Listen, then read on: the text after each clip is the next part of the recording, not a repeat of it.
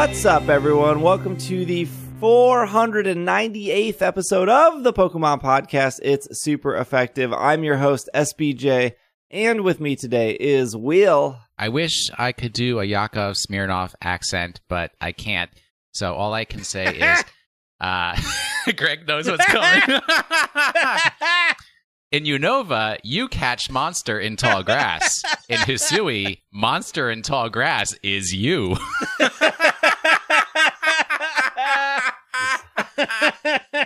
Oh, let's go back to the 80s, kids. There's not enough sleep. In Mother do this show. The Greg is monster here. is you. Let's talk about this bad game. Come on. Oh, God. Oh my gosh. You know, before we record these episodes, we don't actually talk about our feelings, so I don't actually know how Greg and Will feel about this game. Hey, here's what's going to happen. We did not do a mini-series for this game, mostly because we did not know how this game was going to be laid out. There will be a bonus episode or two later this week with some thoughts and feelings. Still not 100% sure what this is going to look like. We're recording this on a normal Sunday morning. I'm still doing a marathon on Twitch as we're recording this, and then we'll go from there. For this episode, if you're listening, if you tuned in right now before and you're like, I don't know if I should keep listening, we're going to only talk up to Cleaver, because I think there's more than enough to talk about. Good, because that's as far as I've gotten. You know, all story is on the table up to Cleaver. All mechanics on the table up to Cleaver. All Pokemon on the table up to Cleaver.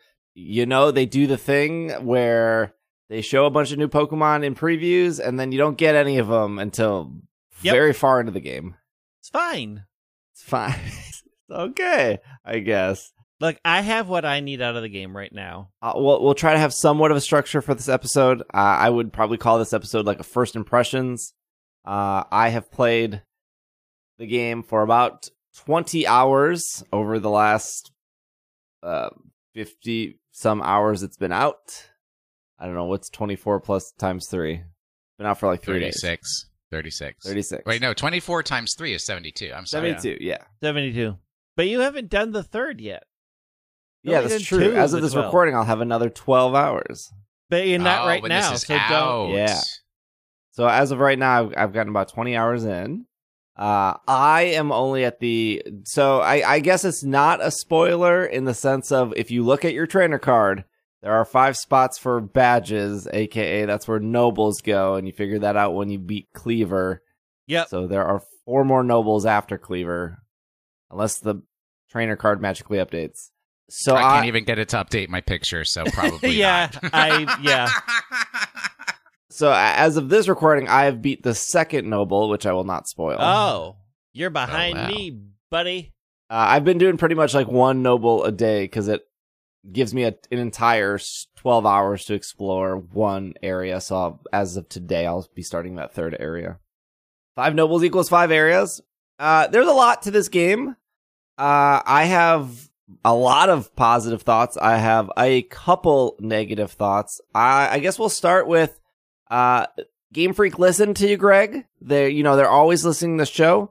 They're like, these 3 handsome, very pretty hosts. They're very concerned about why 2.5. we have a cell phone in the past. But, I didn't take it as Game Freak listening to Greg. I took it as Game Freak saying to Greg words that I cannot pronounce on this program. Look, all right. As a JRPG fan, lifelong fan of JRPGs, I appreciate that within the first 3 minutes of this game, they said, let's take the JRPG nonsense dial and turn it up to 11. We are just going straight nonsense. And I am here for it. Yes. Within the first few minutes of that game, I'm like, yep, sold. But also... It's nonsense. And I'm living for the nonsense. But the way they did it, though, too, like, I don't know if you guys have thought about it this way, but it's like everybody... I'm not going to get into the ridiculousness of why would I move to a place where I'm scared of everything. But everybody there is like, we don't know the whole Pokemon biz. And then you show up and you're like, I know the Pokemon biz. I know the biz. And it's like, why do you know the Pokemon biz? Oh, because you've been transported from a different world where Pokemon biz is a little more comfortable. I will say, being further along the game, yeah, I am not, they just turned the nonsense up to 11. There's so much I can't. I know we can't get into it, but there's so much I could talk about this last night, Brett heard me scream, "What is going on? Why? What?" Multiple times. I do think that we are getting to a point, and I would say for me the turning point was Pokemon Masters, where it feels a little weird. We have no voice acting. Yeah. I don't necessarily think... I remember there was a huge debate in the Destiny community about how your main character never talks, and they made the main character talk, and I was like, but why? I don't think he needs to. And I still don't think the main character needs to talk because I'm the main character. And I don't think our main character needs to talk. But at least in that opening scene where Arceus is, I don't know, maybe he likes Shakespeare or something, and he's talking very, the art thou shall because that's get teleported and wager big fees from my cell phone. He is literally AT&T in this game. Hey. I mean, watch it. I think he's more of a Verizon, but sure. But that not scene, T-Mobile, they're bad. I think that scene probably would have benefited the most from some voice of some sort. I mean, they made him talk. I think maybe because they made him talk in the movie. I think that's a losing situation. 99% of the voice actors they get are a bad choice. Mm-hmm. Didn't people love voice acting in Fire Emblem? Wasn't that really? Yeah, but voice. You're saying voice for a Pokemon. Voice for a Pokemon, and in particular, given how not great it is in the movies, that is more fraught, I think, with danger in the games than just not having it. It enhances the experience maybe 2%. Yeah, that's my thing too. That's not worth it. I mean, but we know that the real problem is that you don't want to read any of the dialogue boxes, and you just want them to read to you. Yeah. Turn on text to speech. I think the thing I would want is the thing they do in Masters, where they're like, "Hi, hey, okay, let's I think that would actually be a good compromise instead of full voice acting at this point. Turn that off in Masters because it gets real annoying real quick. Oh, I really like it in Masters. Because the 14th time somebody said, "Hey, wow, cool. Oh, shut up." Not a big Ocarina of Time fan, are you? Hey, listen. Well, no. Quiet. Off. Phone sound off. Shush. If you're not going to speak to me, don't. If all that comes out of you is a single word or I'm out. I feel like there's a lot of dialogue in this game. Am I wrong on that? Or There is a lot of dialogue in this game. It's a story-driven game. Yeah, but I wouldn't say there's more dialogue than any other Pokemon game. Oh, I would say there's more dialogue because there's a lot of side quests. And the side quests have a lot of story to them. Some of them do. I mean, the lady that's let me see all the Roselia. You just Hey, that's not before Cleaver. Okay, there's a person that wants all. I can't think. There's another person that wants all of something. There's a person that wants all of Cricketune. Cricketune. They don't say much. They're like, I want a full Pokedex of Cricketune, and then they come back and they read the Cricketune Pokedex entry, which is whatever, and then they're like, well, and then they run away. And they just vanish. I mean, they have a bunch of dialogue reading that entry. They all have a lot of dialogue. I don't think any of it's unnecessary, but as the side quests get more complicated, you get more dialogue and you get more story because they're filling in blanks. And I very much appreciate it. And it proves to me that Pokemon could easily be an MMO. Well, we already have an MMO. It's called Pokemon Go. they create a well-rounded. It's not an MMO. World. Massive multiplayer online game. It is an MMO. Not Not getting into this argument. We're talking about Legends Arceus. Yeah, no, I mean, but like having that dialogue is what creates your understanding of the world that you're in and the characters. Like, I was gonna say, like, positive with negative. I love the fact that so many people in the town have names. Yeah, but then sometimes you go places and they don't have names, and I'm like, you didn't get that baby names book that you couldn't have given a few more people names. There are times where they run out of names. It's like Galaxy team member. Really? That guy couldn't have a name? Yeah. Well, but everybody needs a red shirt. I appreciate that they gave people names. And it's not just like supply corps member or you know, gardener guy. The game is, in my opinion, pretty much tutorial mode until Cleaver. Like they continue to like hold your hand for things. Like at a certain point, sure, you can like run anywhere you want.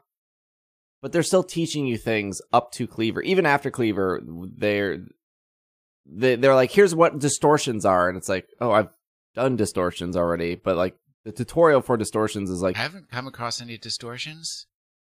Oh, I've seen many of them. Spoilers. I don't think it's a spoiler because you can get distortions before Cleaver. I don't know if you have to do anything specifically. Like, I don't know if you need to be rank 2 or they happen according to star rank. According to what? Your stars. Oh, is it a certain star level? It's a certain star level. 3 stars? 2. I'm either 2 or 3 stars at this point. Well, you'd have to be getting them soon. It had to be like 3. So... Well, like I've talked to people who said they've beaten the game and they're about 5 or 6 stars. I am 7 stars out of 10, and I am at the second note because I'm just like if I see a new Pokemon, I'm catching it. I'm at 5. That's kind of, okay. Number 1, I agree with you that it is tutorial, but light tutorial. It's very light tutorial. Because at any point you can wander off, and it's like, I'm out here to catch and attack 1,000 Bidoof, and I'm gonna spend all day, and you can do it. Yeah, There's no time limit. Go enjoy yourself, and I did. That was well. You get the you get the like there are far too many Bidoof in this world. I must remove the tutorial them. length depends on how willing you are to plow through to the first noble. Yeah. If you're just going to plow through and just be like, we're going to hit these things, I'm going to do no side quests, I am not going to leave the branching path, I'm going to stay on the one road that leads me straight to it, it is not long at all. Right, yeah. Like, you could probably get to Cleaver incredibly quickly, or like me, it took me 10 hours to get to Cleaver. My feelings of getting into that first area, I don't even know what it's called. The first wild area? Obsidian Fields. Is the same feeling I had when I got to the wild area in Sword and Shield.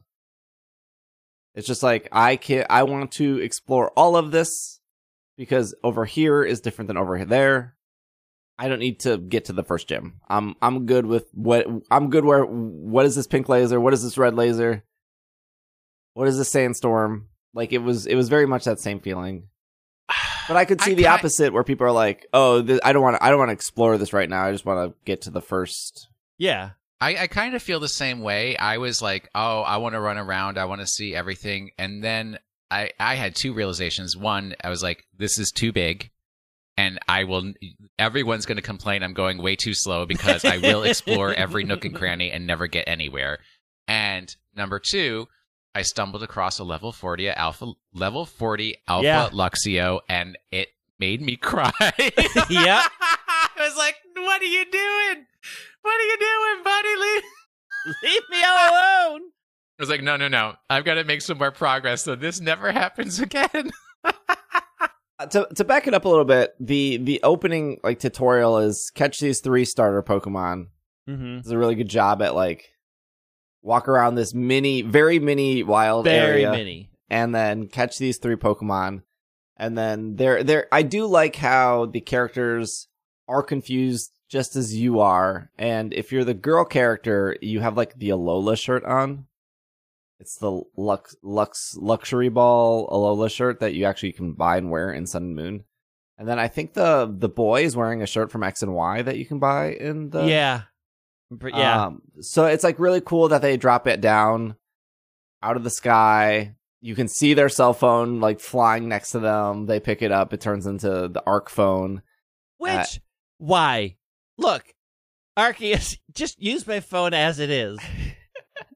They don't know what an Arc phone is, much less what a cell phone is. You didn't need to jank up my $1,300 phone with your Greg, virus. I know you're not as churchy as, say, someone like me has been. But look, anytime the religions, they gotta fancify it.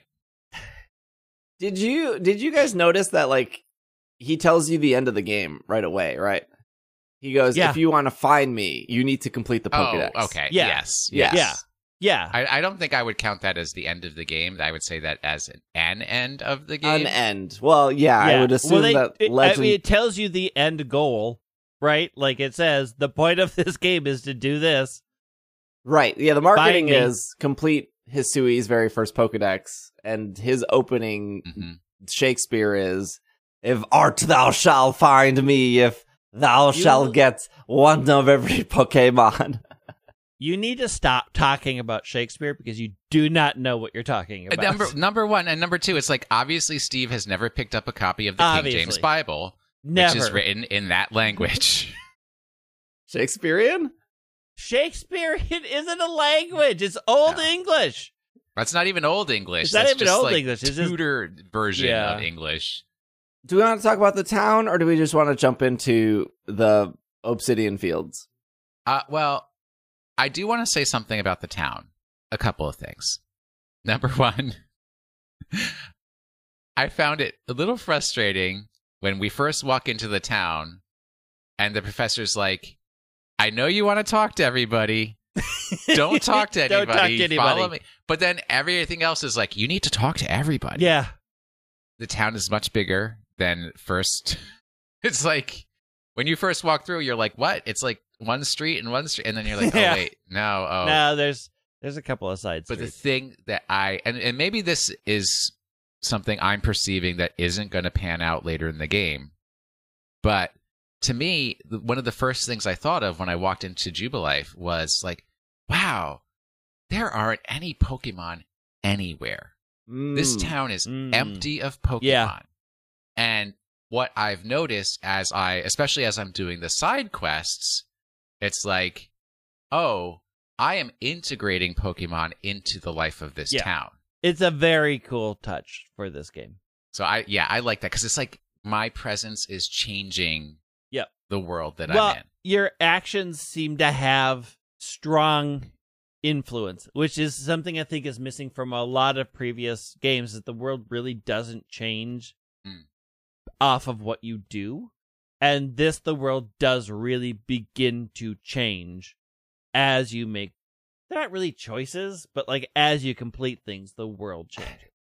I guess it's a choice to not give anyone the Pokemon they're asking for. Like you never have to do any of the side quests. Sorry, dude. I'm sorry you're afraid to go into your house. I got life to live. Stuff to do. Grow up. You're the grown up here. That's your problem. Wait, did you guys do that one?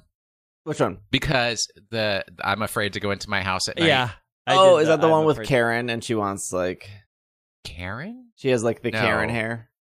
Saquon, I think is her. I don't know any of their real names. It has Aqua in it. I just know what future Pokemon people they're based off of. She's the head of the construction corps, and she's afraid to go in her house, and she's like, can you go in and see and investigate? And there is one point where you're like at the back of the room, and it's like you hear a noise at the front door, and you look at the front door, and it's like, I think I literally saw a demon flash. I was like, that's a little too scary for kids. Hey, you're 15 in this game. True. They make that very clear. It's weird because in past Pokemon games they got away from just mentioning age. I'm pretty sure Sword and Shield and Sun and Moon, Ultra Sun and Moon, they don't mention age at all.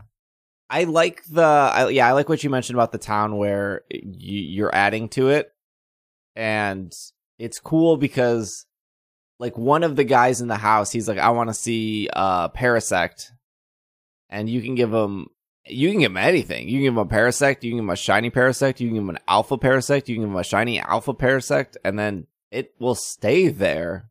Yeah. Forever, I guess. I did not realize that you could go into most people's houses. Oh, because they don't make that clear. It looks like your standard Pokemon. These are all just fronts and not actual places. I have gone into every house. So And they I'm got better with that in Sword and Shield. Like in Nessa's town, I'm pretty sure you can go in every house, and she has a bunch of houses along the streets. I want to say there's at least 10 houses that you can actually just straight up walk into. They're like the apartments next to each other. Yeah, but you can usually see, like in a Pokemon Yeah. game, like what kind of a door you can walk through versus Right. not. And there's none of that. It's not clear. But that was like frustrating for me because did you guys do the pickle jar? Yes. Maybe. Which I feel really bad for that Geodude. But they're like, because That Geodude is happy.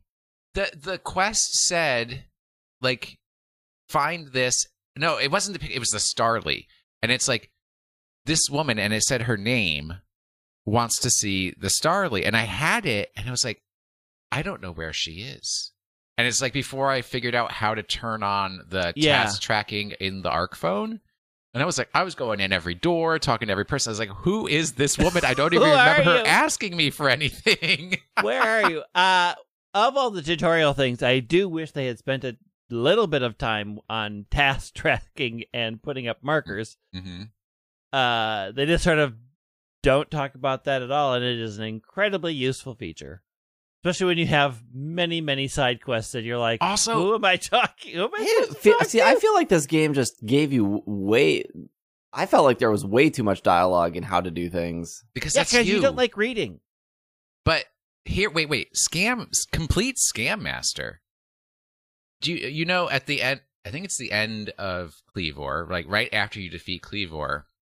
They're like, your Arc phone is like, oh, you can teleport to the field bases now. It's like, buddy, I've been teleporting to those field bases ever since I got 2 of them. This is nothing new. You don't have to tell me. I've been flying around this region through the magic of teleportation. Or, as it shows loading screen, shadow running. Hey, I like it. Yeah, it's very jarring to hear you both be like, this game is light on tutorial, because I felt like it was telling me new things constantly, and I was like, I know, I've already done it. I don't know what to tell you. And I felt like even in the dialogue of the characters talking to each other and like doing the story, I feel like they're also referencing things you can just straight up do. And that's why I was like skipping some of the dialogue, because it felt like they were talking around like, oh yeah, you can do this. And it's like, yeah, I know. Well, because you saw too many spoilers. You ruined it for yourself. I did not see too many spoilers. See, that's the problem. Yeah, no, you problem. watched somebody play the game. That's how you got all this info that neither of us have. I think you're overestimating the amount of time I watched. Those Twitch streamers that got those games early, they were unbearable to watch. There's a reason they don't exist on Twitch anymore. They had their 5 minutes of fame. It's gone. They were not great. They were not entertaining enough to watch. I do think the side quests, there's always like a double-edged sword with me for side quests. In like any game of like, these are too repetitive or too boring, or the rewards you're giving me are not worth the time to do. And I have this constant fear that if I'm not doing enough before the next noble, that they're going to pile up. And at the end of the game, I'm going to have show trainer a Starly to get 1 potion. And it's like, So I'm not saying it's bad. I'm just saying I'm worried that I'm not doing them fast enough. And I don't want to get to the end of the game after I caught whatever many Pokemon and be like, oh, I still got to do that. Like, show the guy a tall weasel, which is like one of the first side quests you get.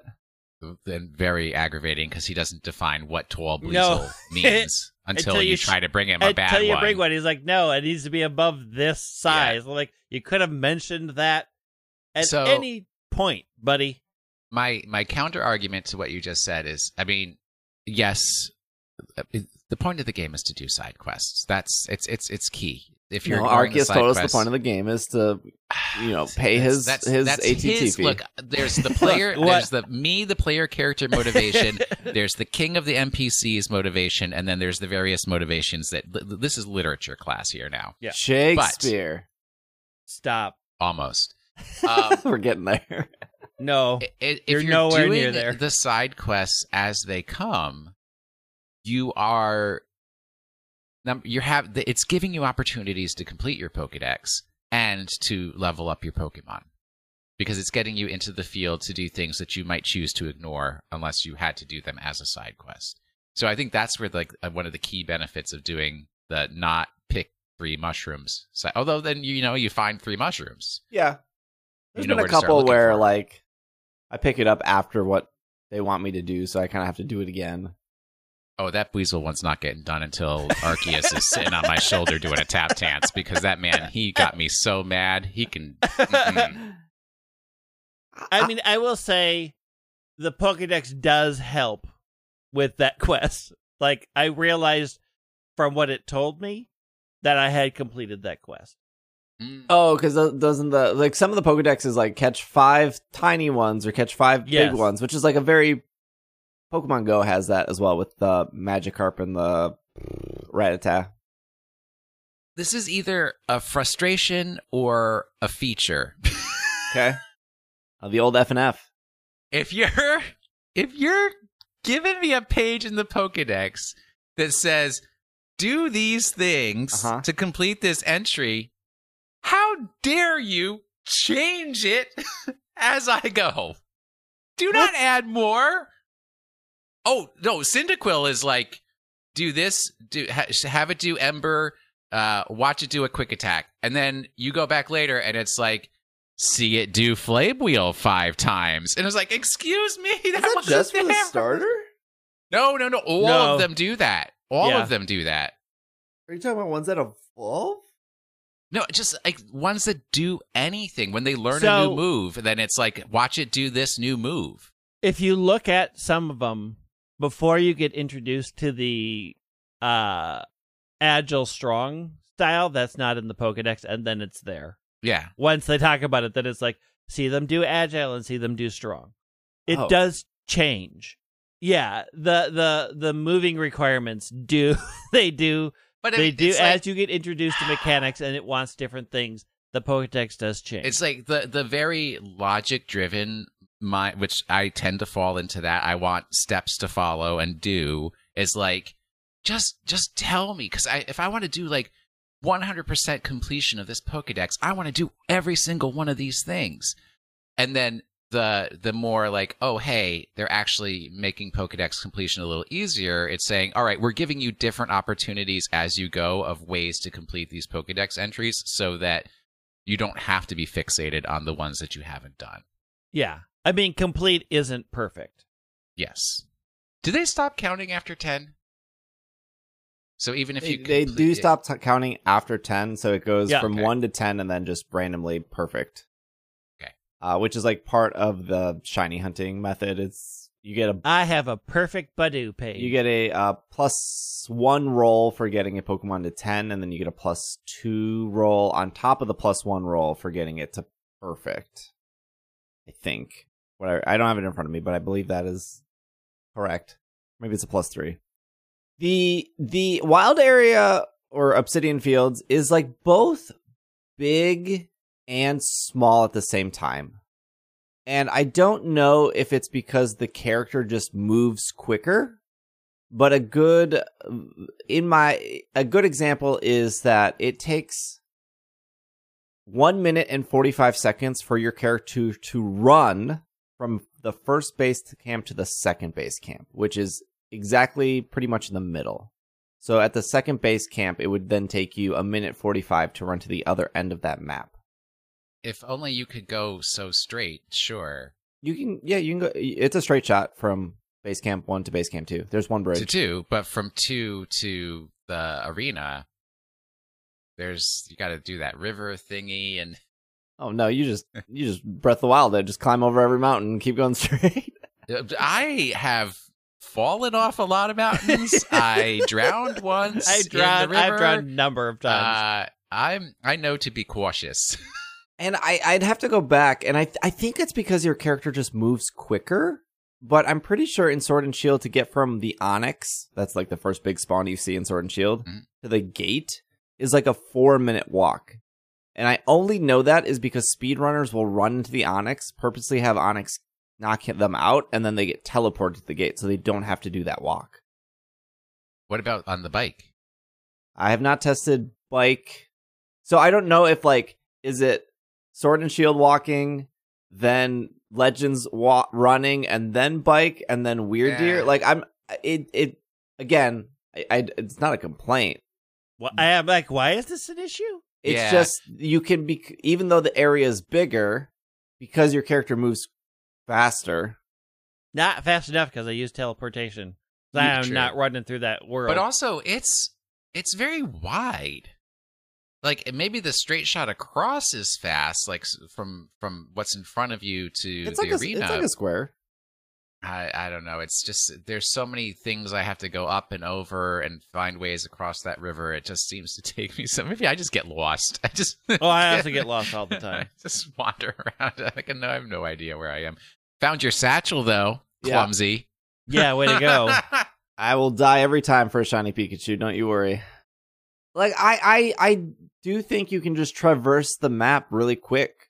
Like, there was a part of the map that's like straight down, and I got there in like 30 seconds. I've never been there before. That was like the last part of the map. That was actually, I was probably 10 hours into Obsidian Field, and there was a part of the map I never went to. That's where the Mr. Mimes and the Gastrodons are. I ain't been there yet. And the first time I was there, like the first time I looked at the map, I was like, oh, I need to go there. And then I got there in like 30 seconds, and I was like, I'm here now. Like, But the thing is, like, if you have a purpose, why is that a problem? Well, because when you can get places, it makes it feel smaller, quicker. But I think about walking through the first gate of Sword and Shield, and then walking all the way to Hammerhead Fields. Even on your bike, you're going through a lot. You're like going around the lake. I still feel like Obsidian Fields is bigger than the entire. No, it is Shield. Physically bigger. I am not debating that, but you can explore it so much quicker with the tools they give you, which is not a bad thing. But you can just zoom through that map so quick. I also think part of the problem is that, I mean, and maybe this is a me thing, is if I see resources, I get the resources. Oh, they don't slow me down. That's like, I'm not that good. I just like kind of stop and look and see what's going on, and I'm still exploring. I'm still looking at stuff. I am. I'm not running out to get a Gastrodon. I want to watch the sunset. Like I love so Weird Deer, but gathering resources, and I am so over crafting. Wait, do you guys know you can sprint? Yes. Yeah. And then you get out of breath. Yeah. I never sprint. I am my least favorite mechanic in all games is inventory management. I hate it so much. Just hate it. Well, you can pay Dudemar in the headquarters $1 million, so you can bag. Oh, you know his name. Yeah. Bagging for my cash is what his name is. So he can give you one slot. I hate it, and it does nothing for this game. What? I think it's fine. What are you carrying with you? What do you need? I know people who haven't upgraded their bag at all, and they're like 20 hours in, and they're fine. What do you need to carry with you? Yeah, but then you have to keep going back to dump stuff out, and I don't want to have to think about it. I just literally said how you can fast travel. It takes like 30 seconds to get back to your box. What do you need to carry with you? Then you miss all the opportunities between where you were and where your box is. What if more Bidoof? What if that shiny Bidoof showed up and you zapped right past it? I agree with Greg that inventory management, like in most games, is terrible. I played a lot of Fallout, Fallout 3, Fallout 4. I over encumbered. I get it, but like you can just fast travel and drop it off, or just not. Most of the stuff you need with you just don't need. Stop taking flowers with you. I drop never stuff know. all the time. It's the issue of I don't want to pay attention to it. I'll get to a spot and it's like, you're full, and I'm like, Oh, why get do the I set. have to deal with this? Why? I don't want to go back and then work my way back here. I just got here. I don't want to fast travel back. Well, if you just got there and you're full, you have not played enough Monster Hunter. You got to prep for the hunt. You got to cook. You got to eat. You got to unpack. You got to pack. Don't care about inventory management. I hate it in every game it's in. I hate it. It's dumb. It is not fun. It doesn't add anything to my experience. It is stupid. I think it does add to this. The best thing they did in if the you other didn't games have is it, say you have have an a reason to unlimited go back. bag space. And then I have to pay for more slots. Yeah, well, and then bunch see, of money. Then the I'm problem is out. Greg This would is be dumb. complaining that the game's not realistic enough. This is what gives you realism. You only got so much bag. You ain't Hermione Granger here. Do you think it's fun packing for a trip? I hate it. I really too. do like that in Monster Hunter. I love that whole like. I hate it. It's If dumb. I get my bag to 40 pounds, how much stuff can I buy? Souvenirs to come back before the airport yells at me. I feel like the taking items out to do a specific task in Pokemon not only fits that world, but it also reminds me of like setting up a hunt in SOS. Is like, okay, I know that this Pokemon is going to do some sleep stuff. I know this Pokemon is going to recover. I know this Pokemon, like the setting up for a shiny hunt of being like, all right, I'm bringing this one. I'm bringing this one. I'm even hunting Graveler. He's going to explode. So I'm going to run a Pokemon with Damp. I like the planning that goes into the hunt. And while I agree that inventory management can be a bummer, I do like the planning of like, my task today is I'm going to go out and find Cherubi. And I don't need potions. I don't need X-Attack alcohol or whatever they decided to rename X-Attack. I don't need these flowers. I'm going to only take one type of berry because for the most part, berries are all doing the same thing. I haven't really figured out why I would want Nana Berry over Raspberry. It seems like they're all doing the same thing. Like, I like early in the game, I was full, and then I realized I was like, I don't need any of this stuff. Well, why am I carrying I do it? think the berries do affect them the same way it happens in Go.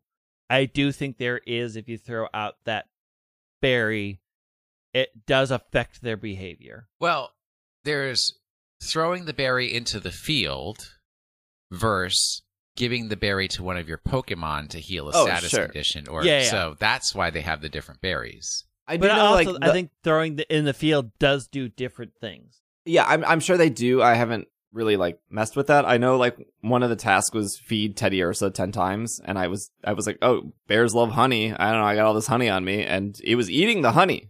Definitely eat, but it wasn't counting. And then I switched to a cherry berry, and then that was counting. And honey is a sweetener. It's not a food. It's a condiment. It was weird that I watched it eat the honey and it didn't count. Honey is counted for me. Yeah, it was. I was like, "Is it broken? What's happening?" But when I switched, that's weird because I had to feed Badoo a million times, and I fed it honey. I fed it all a bunch of stuff. I wonder if certain Pokemon only classify certain food to be maybe. When you look at the Pokedex and see if it's got but that's its favorite food. I don't know. That's weird. Yeah, I don't, because I know for some of the item descriptions, like for it's like the honey cake and the dazzling honey. Oh, I haven't used any of those. I don't even know what no.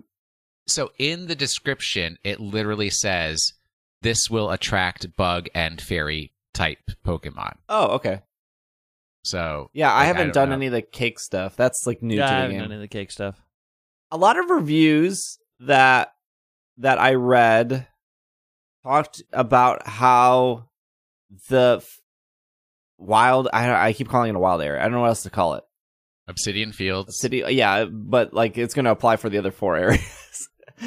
Like some of the reviews I read said that they feel the fields feel empty, or the wild area feels empty, or there's nothing to do, which I can kind of see what they're saying.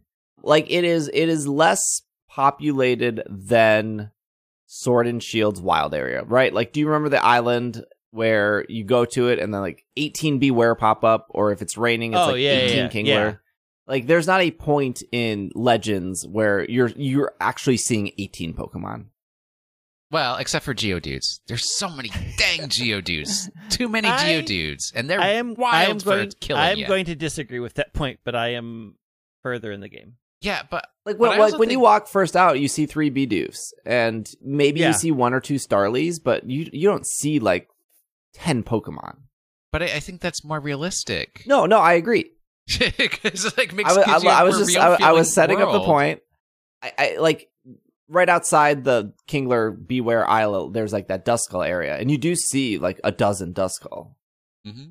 And even when I got to trying to think of an area that had more Pokemon than normal, even an Outbreak, there's only 4 at a time. Where the Stantlers were, there were a ton of Stantlers. And they were real mad that I walked up on them. Like when I went down to the Gastrodon area, there was probably 4 Gastrodon and maybe like 3 Shellos. And I was like, wow, this is... But that whole beach, the whole beach was pretty big. I don't think it's a bad thing. I think that like because of the nature of this game and because they're going for this like more detailed wild area, maybe, I guess, that it feels more natural. You know, like if you're walking into an actual forest, you're not seeing... If you're walking in an actual forest, you aren't seeing animals because they generally avoid you. Mm-hmm. Right. So, like, apart from squirrels and birds, all of whom are going to run the minute you get close, you might maybe see a rabbit. Maybe a bird. I mean, that sounds like my backyard. But they also, like, spawn pretty quickly. It's like you can't really depopulate an area without turning around and having some more show up. You know where you breed in the wild area? Yes, and between there's the two bridges. There's like that Obstagoon there.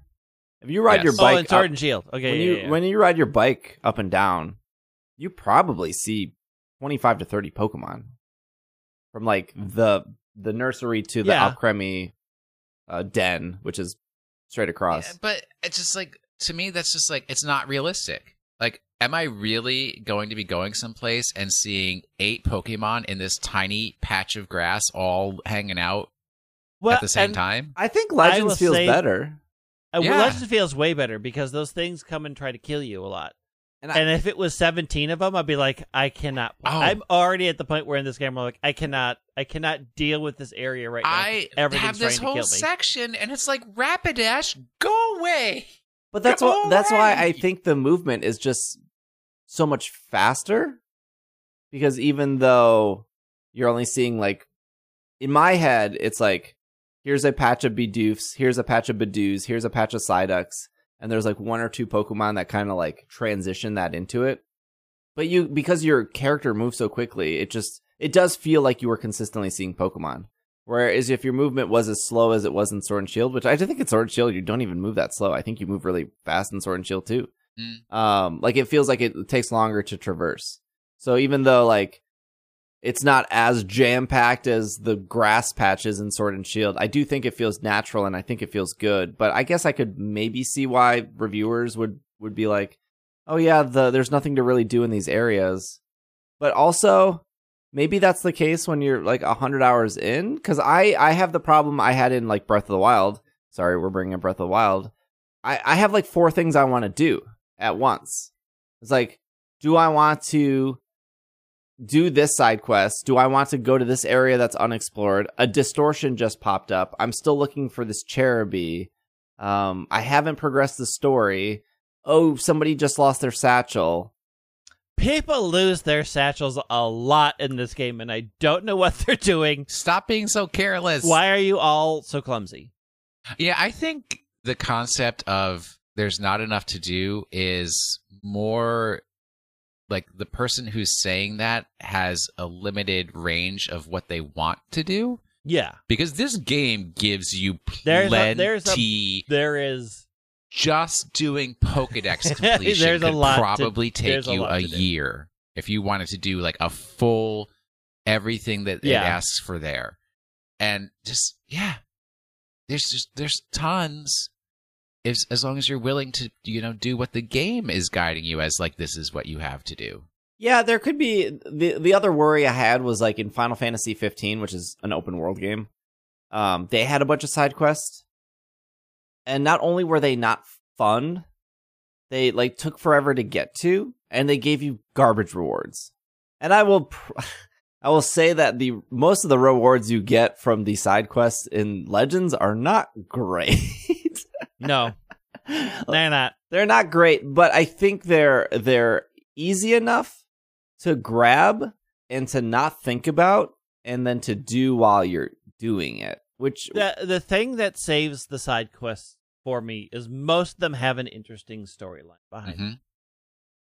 Yeah. So I don't care about the rewards.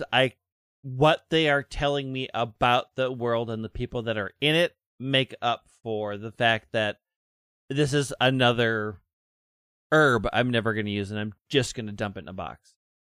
And also, if a side quest is show me a completed page for this Pokemon, which a number of them are, yeah, I was gonna do that anyway. Yeah, I think there are really. I think the structure of side quests are good. There are some that are like, here's a half of picture of a Pokemon, find that for me, and that's great. I think those are really clever. And then there's the one where they describe you a Pokemon. Like there's a girl in the basement of the headquarters. She's like, I'm looking for a Pokemon that's like blue and has vines everywhere, and like and like that structure of quests is really cool because you don't even have to do a story for those two. You're just like, it's like a who's that Pokemon but in quest form. And then there's like find the like fill out the Pokedex page. Hey, bring me this specific Pokemon. The farm area, which I feel like they don't. This was another thing they didn't show in the trailers. Wait, the pastures or the berries? The farm where you can either grow apricorns, berries, like, and then you can expand it a lot. The thing that I actually think the game does bad is telling you to go back to Jubilife more often than you should. And I think maybe like this kind of brings me back to when Greg was like, inventory management sucks. I just think you're in the field way too long. Like you kind of should go out there, do what you want to do. Obviously, if you want to explore, but like then you should set up your like, okay, I'm going to drop some stuff up. I'm going to explore fresh because I'm going to come back with a lot of stuff. But in my first like 10 hours, I felt like I went back to Jubilife like only when they were like, you need to go back to Jubilife. Yep. But in reality, you should be going back to Jubilife more because you need to check the farm. And then the board in the professor's house gets updated. And then you can do your inventory management there. And then when you leave, Russ, or whatever his name is, he'll tell you if there's an outbreak. Which, that's like kind of the talk of the town. Well, the talk of the IRL. That's like the talk of Pokemon fans is like, how do we get outbreaks? There are two things that happen in the game. One is like the distortions, which are those huge domes that appear. And then when you go into the dome, it will despawn. Haven't seen it yet.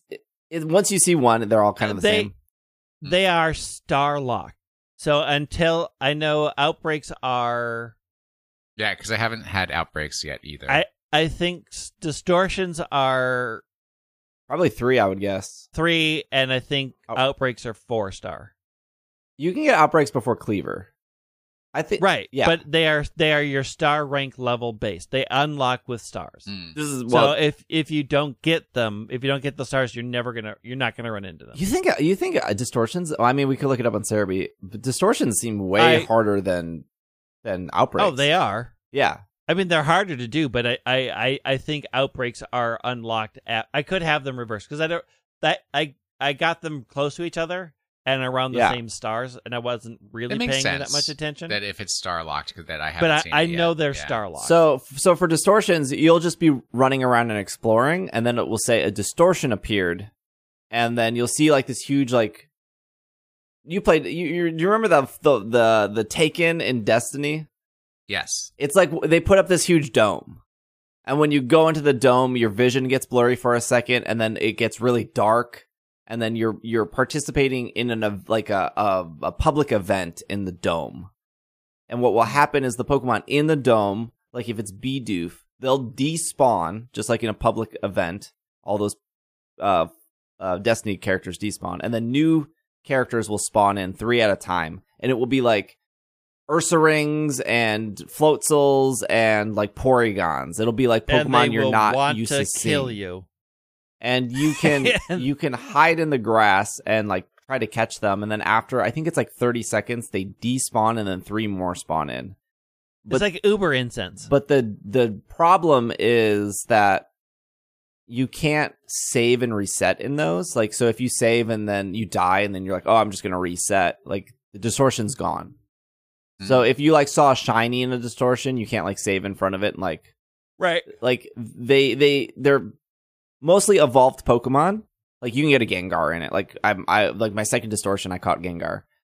And they're a little bit difficult because once they see you, you're in like an arena, so you can't really like leave it. So it's like harder to hide and survive. And then also, if you choose not to catch, there's shards on the ground. There's like red shards or green shards or blue shards. So you can like run around and pick them up, but also while you're trying to dodge like Onyxes. And Crockpots. And there are Crockpots on the ground too. So the first 3 I've done, I was like, wow, these are really cool. And they're really tense. They are very tense because they literally everything wants to kill you the minute it sees you. And you can, in most situations in this game, I feel like things can either go. It's like most stealth games, which I kind of like actually hate. I'm really bad at stealth games, just because I'm bad at them. But it's like if you can stay hidden / stealthy, it almost goes way too smoothly. And the second you're seen, it's just a disaster. Yeah, it's just you are running for your life until they despawn. Because the first distortion I did, I don't think anyone saw me, and I caught like 20 Pokemon, and the distortion was over. But I also didn't move from the spot I was in, so I didn't pick up any of the shards. Yeah. And then the second distortion... The first one I did, I was running around picking things up because I did not understand that they were going to start popping in, and then they started popping in. I'm like, oh, I'm dying. I need to leave. And then, like, yeah, the second distortion I did, I was like, I'm literally going to die the entire time, and I got nothing done because I was just trying to stay alive. Yeah. Outbreaks. So the reason you'd want to go back to Jubilife is to like check your farm, check with any NPCs, buy or sell, inventory management, talk to Celine. That's her name, right? Celine. Yep. And then when you leave, Russ will like tell you if there's an outbreak. So when you're in the field, distortions just happen. Outbreaks don't randomly happen. And like because I'm streaming on Twitch, people are like, "How are you getting outbreaks? I haven't gotten. I've played for 2 days. I haven't gotten an outbreak." Like, when's the last time you went back to Jubilife? Oh, I don't know. You have to go to Jubilife, and you have to leave for the guy to tell you if there's an outbreak. And if you're not going to Jubilife, you're never going to get one.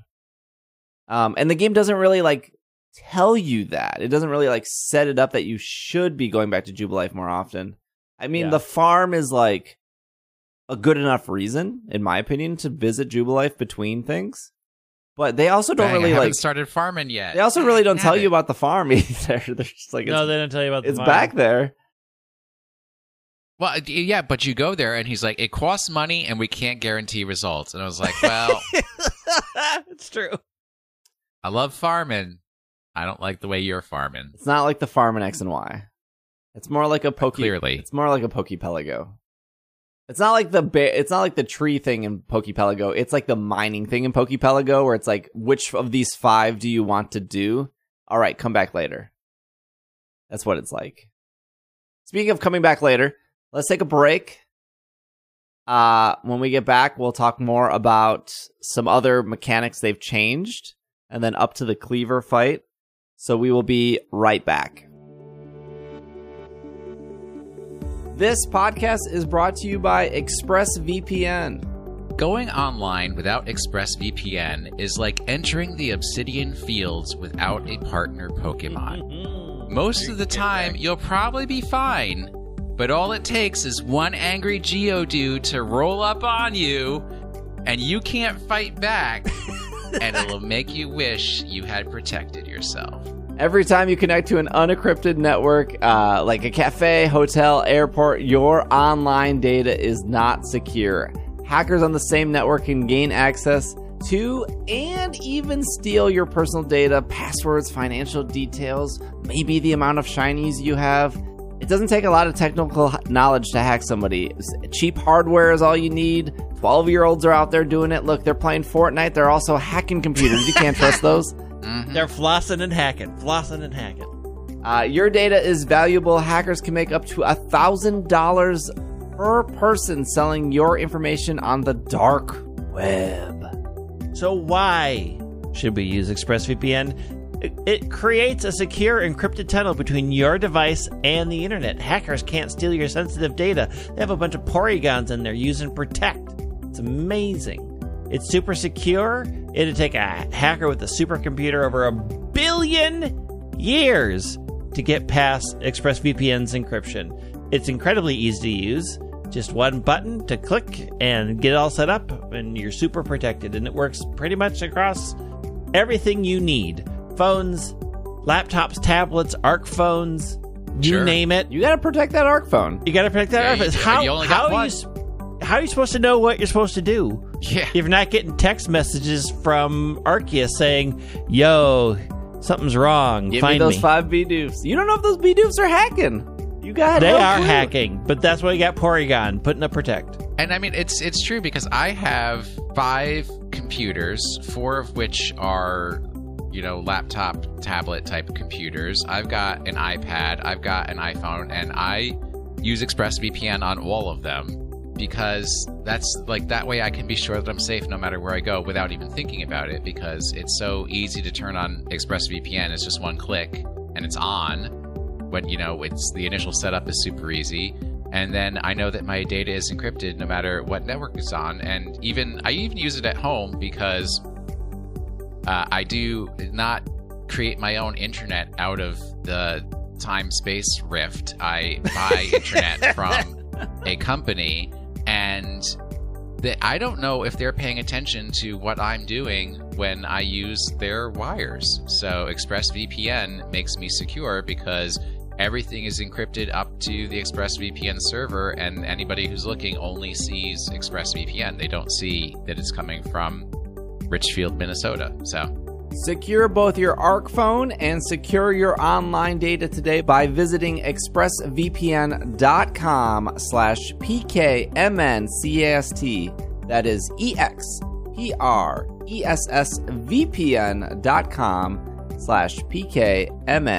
expressvpn.com/PKMNCAST.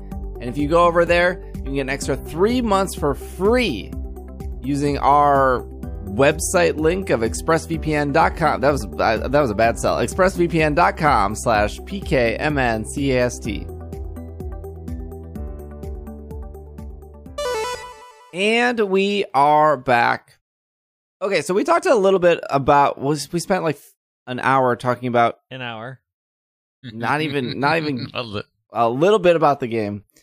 Here's what I want to say. I think this game is absolutely incredible. I think it's worth $60. I think, yeah, absolutely. and that's the question I've been getting all weekend is, what do you think about the game? And it really comes down to, do you have $60 and do you like Pokemon? If you do, then it's 100% worth it. If you hate Pokemon and have $60, I don't think so. If you like Pokemon but don't have $60, maybe you should get $60. I will say that Nintendo did send me a free copy. Oh. Well. I did buy the game twice, though. I bought it digitally and physically for myself for my collection, digitally for my wife to play, and she's been enjoying it as well. But I think when it comes down to it, I do think the game is incredible. I do think it's worth the $60. I do not think it is the best Pokemon game ever made. No. And it's I don't think I'm being unfair when I say this, but I think the reason I don't think it's the best Pokemon game is just as simple as there's no competitive scene at all. And actually, one of my complaints is how they decided to do battles in this game.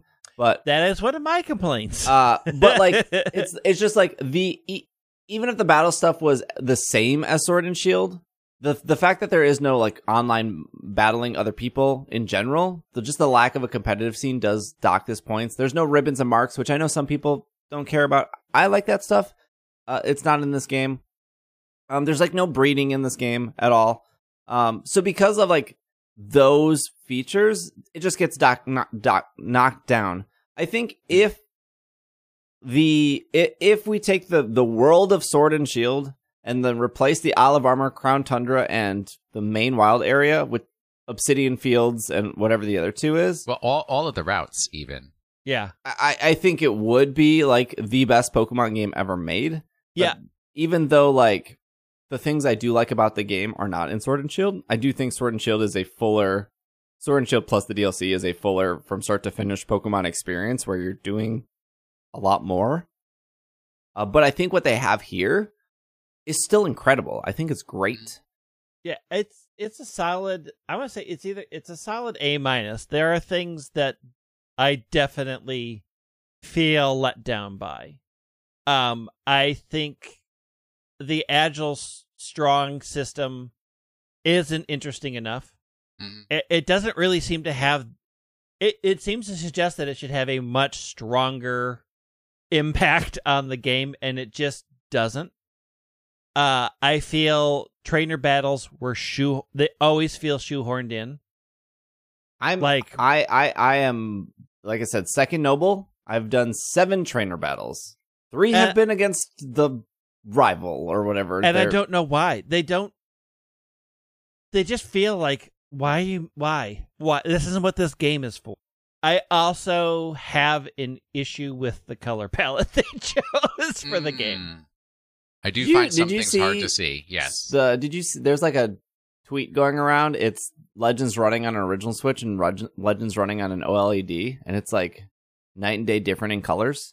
Like it looks so much better on the OLED. It's incredible. I mean, as it should. I should hope so, but I don't have a problem with how the world looks stylized. Like I like the trees. I think the trees are interesting. I like the water. I think the water in most areas are interesting.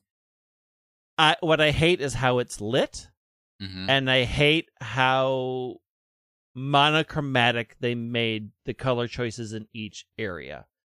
It isn't visually interesting. Like in one area, they're like, "What would happen if we just took all the colors around brown and made everything brown?" But even there's just not enough nuance, because when you're doing the side quest that's like these 3 Bidoofs keep invading the village, at a certain point I was like, I'm never going to find that 3rd Bidoof, because the Bidoof color is the same color as the wood color and it all looks the same to me, and my eyes just aren't that good. I'm sorry. Yeah, I think Let's Go Pikachu, Let's Go Eevee is a better looking game. It's a different style. It is a brighter and more color-rich game, and I give you that for sure. Those are my 2 biggest knocks on this game. Is the color palette feels really weirdly muted, and I don't know most of the time what the light is supposed to be doing. I want to caveat what Steve said with one more thing before we get too far away from it. Definitely, I would recommend buying this game if you've got $60, you love Pokemon, and you're over 10 years old. This is not a Pokemon game for little kids because, number one, it's too complicated. I don't think so. I think when I was 8 years old, I beat Ocarina of Time. I had a player's guide the entire time when I did it. I don't think that's think it was a knock. But I think kids playing Fortnite or Breath of the Wild, I think they can play this. But kids under 10 shouldn't be Fortnite either. But I think because with a regular traditional Pokemon title, you can brute force your way through that game. This, you're going to have you're going to just lose interest because it's just the complexity is too hard. And the other thing kids play Minecraft. And they shouldn't. Minecraft is whatever. But the other thing is that I think this game exposes what the manga readers will say has been there the whole time, but like the violence of the Pokemon world in a way that other games never have, because they are literally like, if you don't do this, you're gonna die. Yeah. And you know what? If you don't hold up, we're not gonna take care of you. Like literally, like Celine literally says, like, if you become incapacitated and can't work, we're throwing you out. And it's like, you're on your own. And I'm like, but I'm 15 years old. No. I fell through a hole in the sky. But it's like, like Pokedex entries sure have said, yeah, Drifloon is trying to carry kids away. in this game, there is a Drifloon that is literally trying to carry a kid away. Literally trying to murder that kid right in front of your face. He literally tried to kill that kid.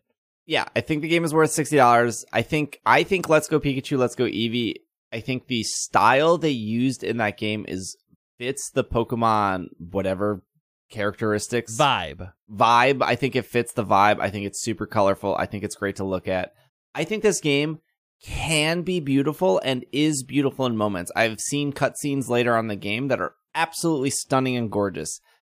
It's impressive to me that this game isn't like graphically mediocre. Graphically, it is good and bad at the same time, and that's what's impressive. I don't know how they were able to do that. Like, in one moment, you're like, this sunset is beautiful, and then you turn slightly to the left, and you see, like, 3 Murkrows, like, barely flapping their wings, like, stuttering off in the distance, like, and you're like, the draw distance is better than I expected it to be. But also, it's not great. You should have it where, like, if Pokemon cannot render wing flapping more than 3 frames, just make them disappear. Like, because it looks terrible. Yeah. There are also parts of the clothing, and I hate this example, and like multiple people brought it up, of like, when, like, the Commando, what's his name? Captain Commando, Kamado. Yeah, that's basically what that you're guy. talking about. He is a main character in the game. You are looking at his face quite often.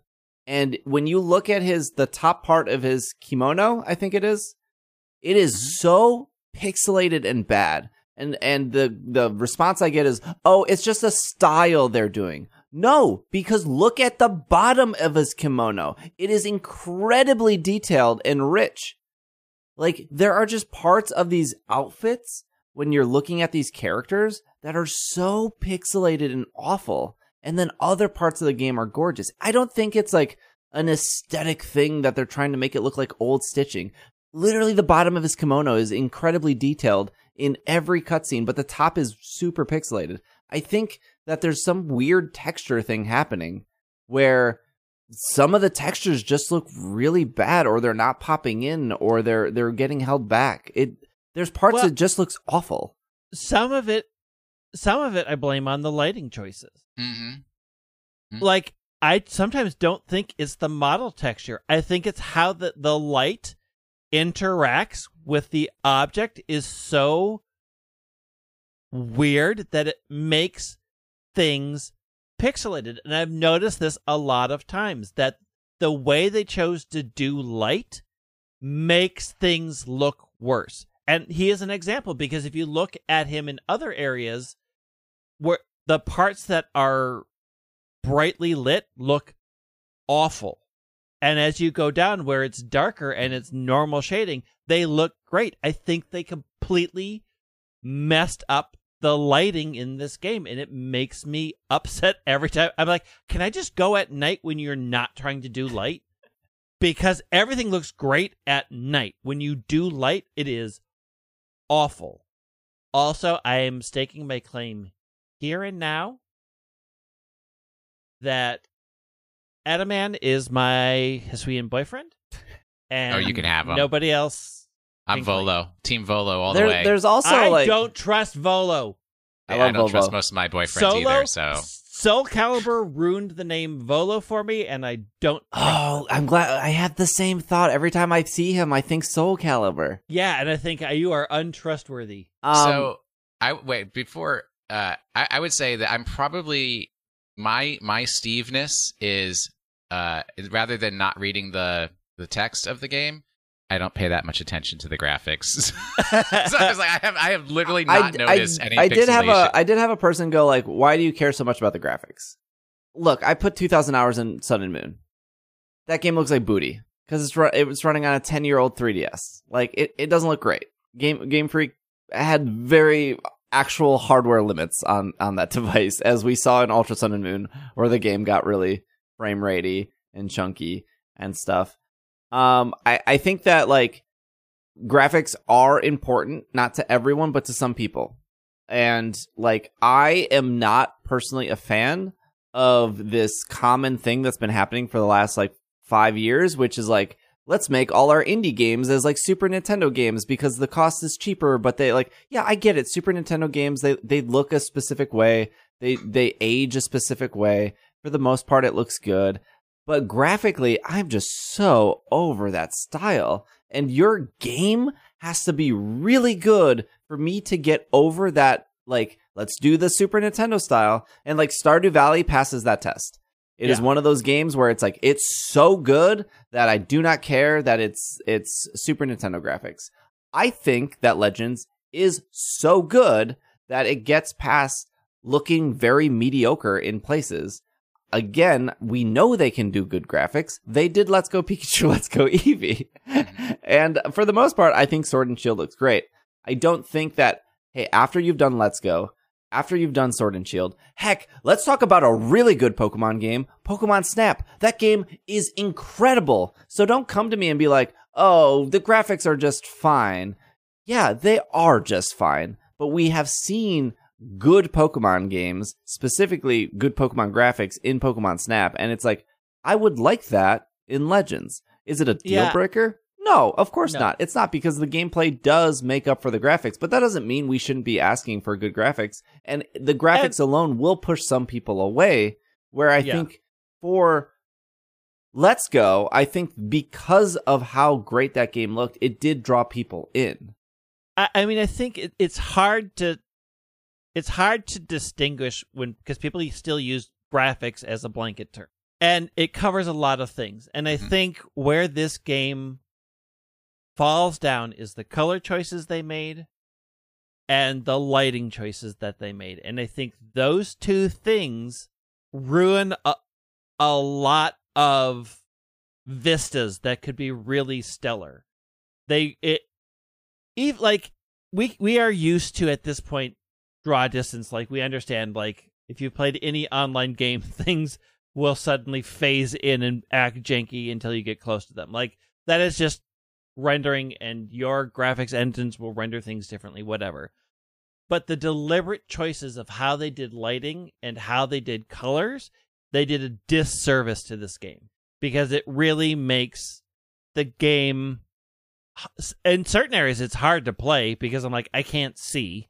Like, I'm looking at 15 shadowy blobs, and none of it's lit correctly, and I don't know what I'm looking at, and I don't know what I should be seeing. I think Greg is right with the lighting, because one of the easiest way, I think, for somebody listening to the show to see how good the game can graphically look is actually in a distortion, because it's dark, and how the distortion is laid out is actually really cool. So yeah, like the distortions always look great.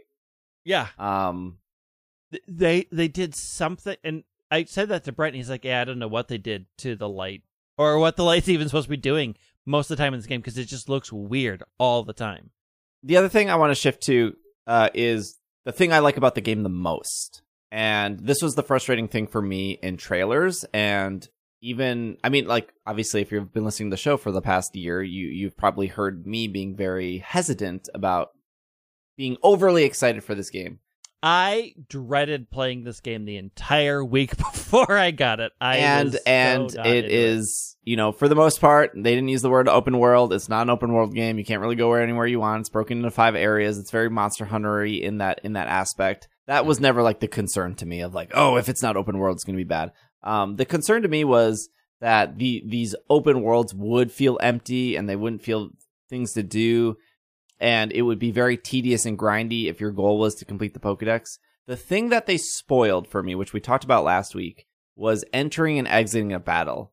And the people would be like, Steve, they did show exiting and entering a battle. And I was like, no, it's not the process of entering and exiting a battle. It's like what you can do, like like the fluidity. How fluid is this game? That is what sold me, and that's the thing they didn't show in the trailer. In the trailer, they didn't show, you see 3B Doof, and you're like, Pokeball to the face, Pokeball to the face, Pokeball to the face. Starly over here to mine this. Luxray over here to mine this. That 1B Doof broke out. Turn around real quick. Pokeball to the face again. Like, the ability to mine, gather resources, catch Pokemon, quickly go into a battle. defeat the Pokemon while you're walking away getting experience. You're entering another battle.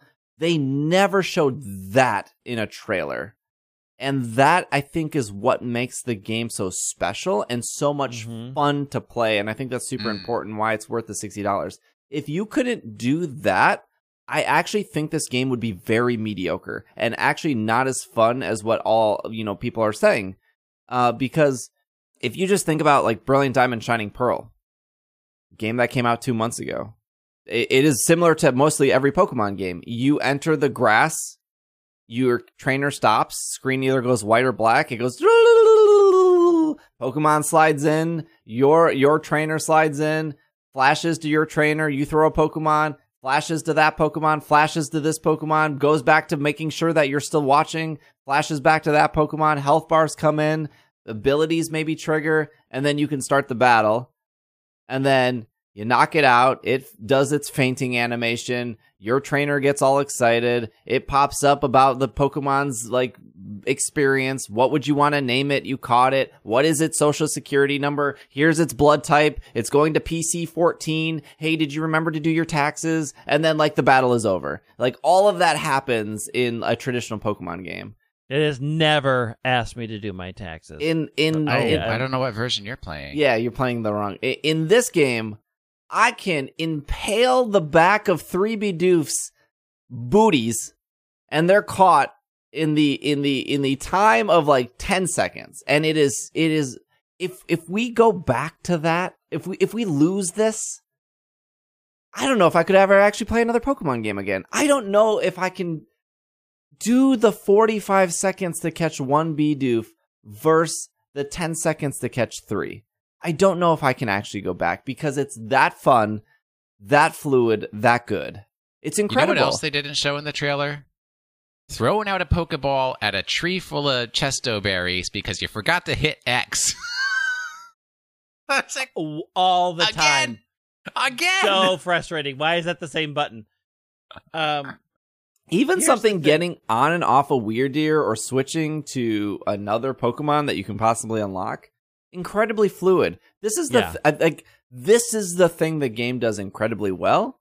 Is just the movement, the exploring, the like giving you choices and not feeling like I need to battle now. I need to then mine now. It's you can like do everything. The catching to battling. How you control that is so fluid in this game, and it's what I want games to be going forward, because it feels so real and so natural. And I do not want to give up the ability to go into a menu and choose my moves and have the option that they don't evolve and I have to hit B. I have to go into a menu and say, okay, you get to evolve now. You get to evolve now, because it is my choice.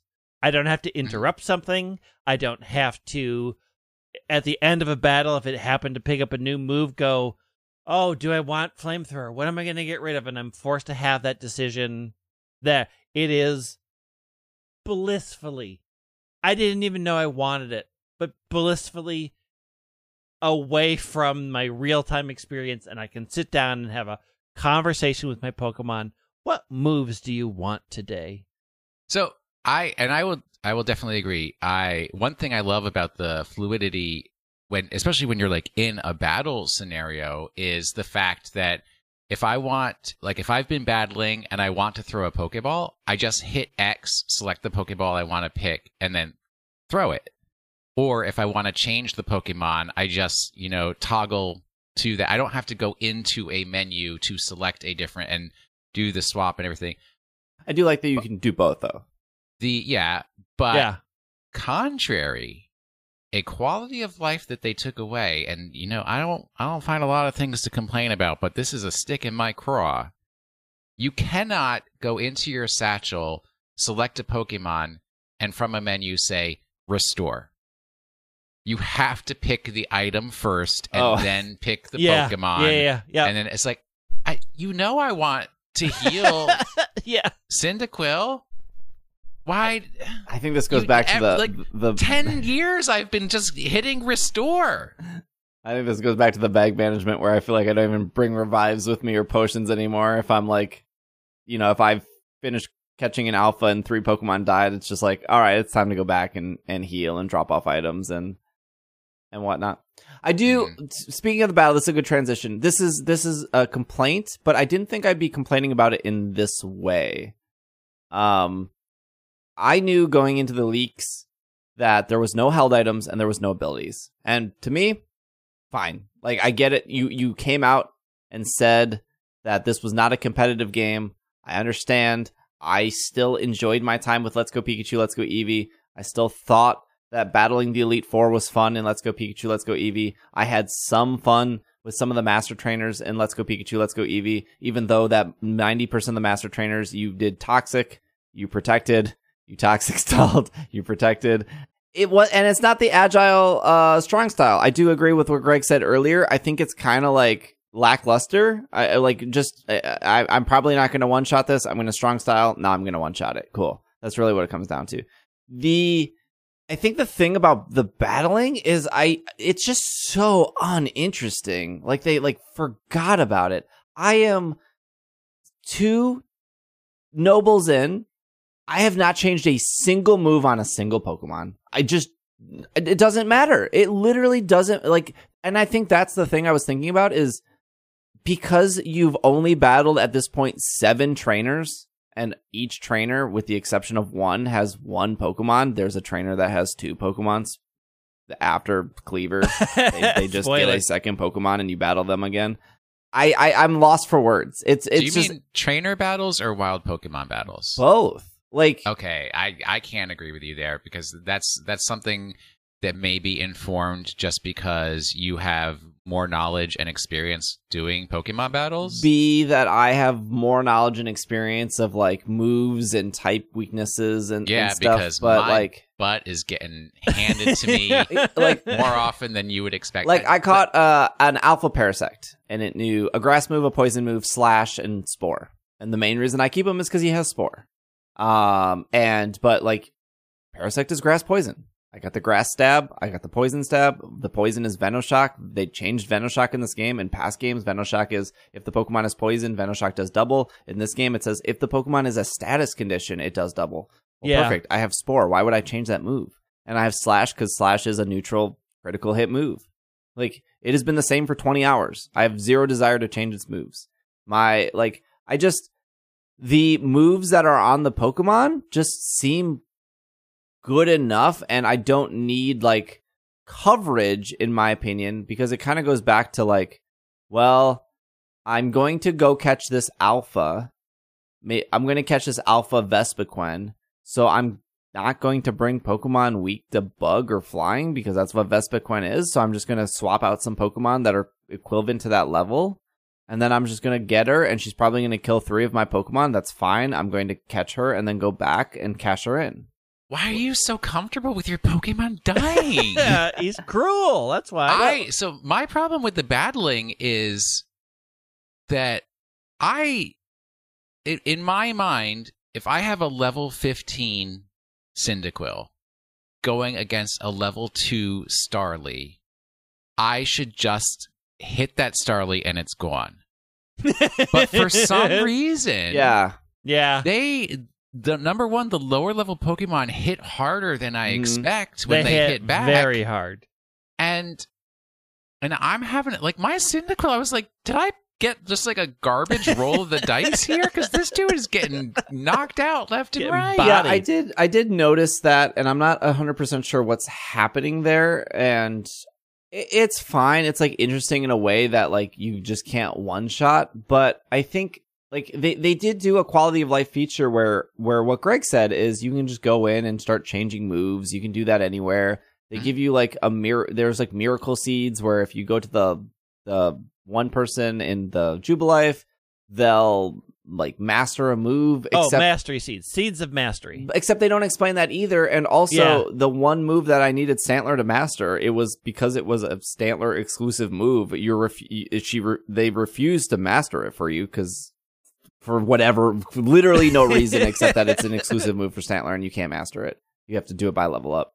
The point being is they made it so you can change your moves anytime, but the battling is so uninteresting that it doesn't even matter. It's just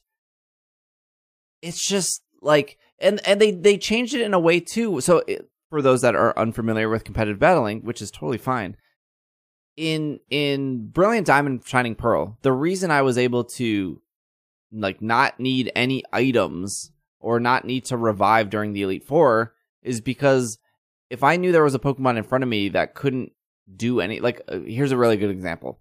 My Gastrodon pretty much destroyed the entire Elite Four. The reason why is because as soon as the Elite Four sent out a physical Pokemon, as long as it wasn't grass, I would use the move Harden.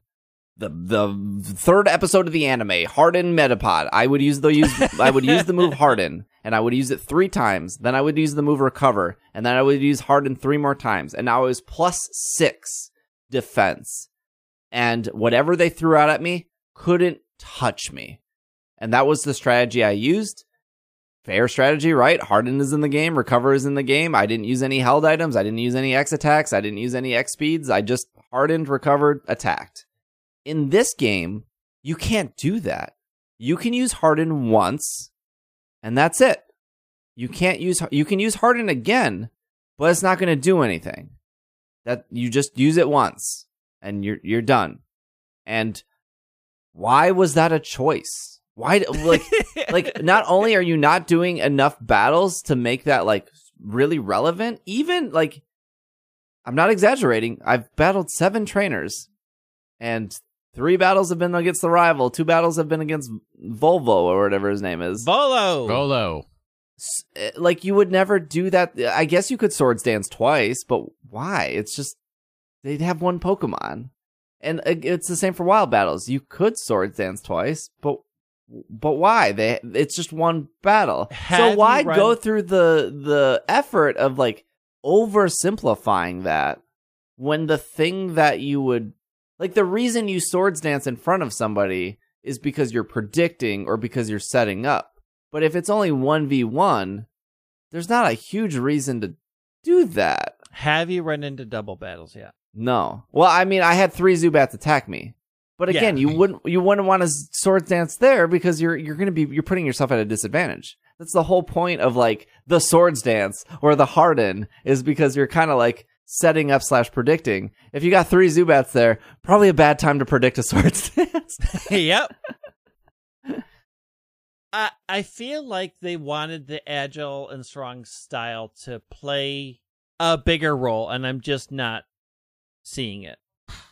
I do change up moves quite a bit, partly because suddenly there's new entries in the Pokedex that I have to deal with.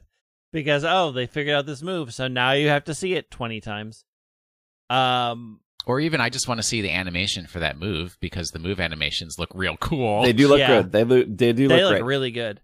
And I do think there are reasons to change moves.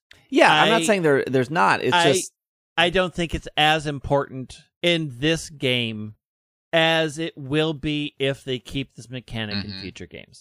Yeah, and so I do feel like Arceus is the test of these new ideas. I hate this. Every Pokemon game is doing something new. No, it does do something new, but I do think there are a lot of ideas that a lot of people have said you should do this, and this game was what they included and what they took away. I feel like it was. I feel more than any other game that's done something new, that this is a test of a new direction. Let's Go Pikachu, Let's Go Eevee literally put Pokemon in the wild, and it worked. Sword and Shield has 3 wild areas that are very I don't like when people are like, this is maybe the game where they're testing. It's like, no, they've been they've been doing all of this stuff. You're just not looking. They tested all those things in those games.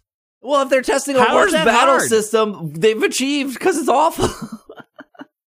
Yeah, but I think going along with what Greg is saying, I would say the strong and agile is either a further development of Isle of Armor, right? Because you chose your Urshifu and it had a battle style and it even became a TCG, or it's the foundation for the next way, or well, I mean, it's Mega Z moves, Gigantamax, I would wager to bet they simplified it for the sake of simplifying it.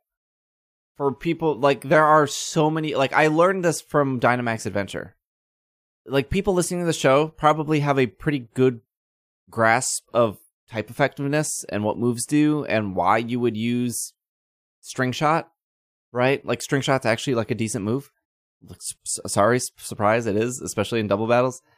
And I get why they would simplify it in the sense of, like, hey, we're not really focused on battles, mostly worry about the catching. But but in my head, I don't think simplifying something like Swords Dance is beneficial if we're going back to what Swords Dance should be in a future game. And I don't see them being like the +6, -6 status condition.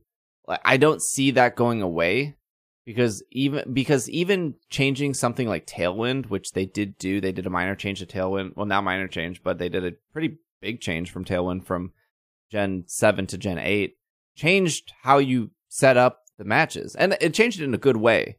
I don't think these changes are good. I think they're simple, and I think they are. No, I don't think a lot of the changes are good. I am struggling with understanding paralysis versus drowsy at this point, because in the game, functionally, they seem to do the exact same thing.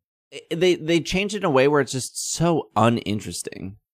And I don't know if it's because I don't even mind that there's a lack of trainer battles. I mean, we talked about this for the last year. It doesn't look like there's trainer battles in this game. There's not. I mean, there are, but like, I don't think the ones that they're in, I don't think are worth it. No, yeah, I don't think they feel real shoehorned in. And this is going to lead to my second complaint.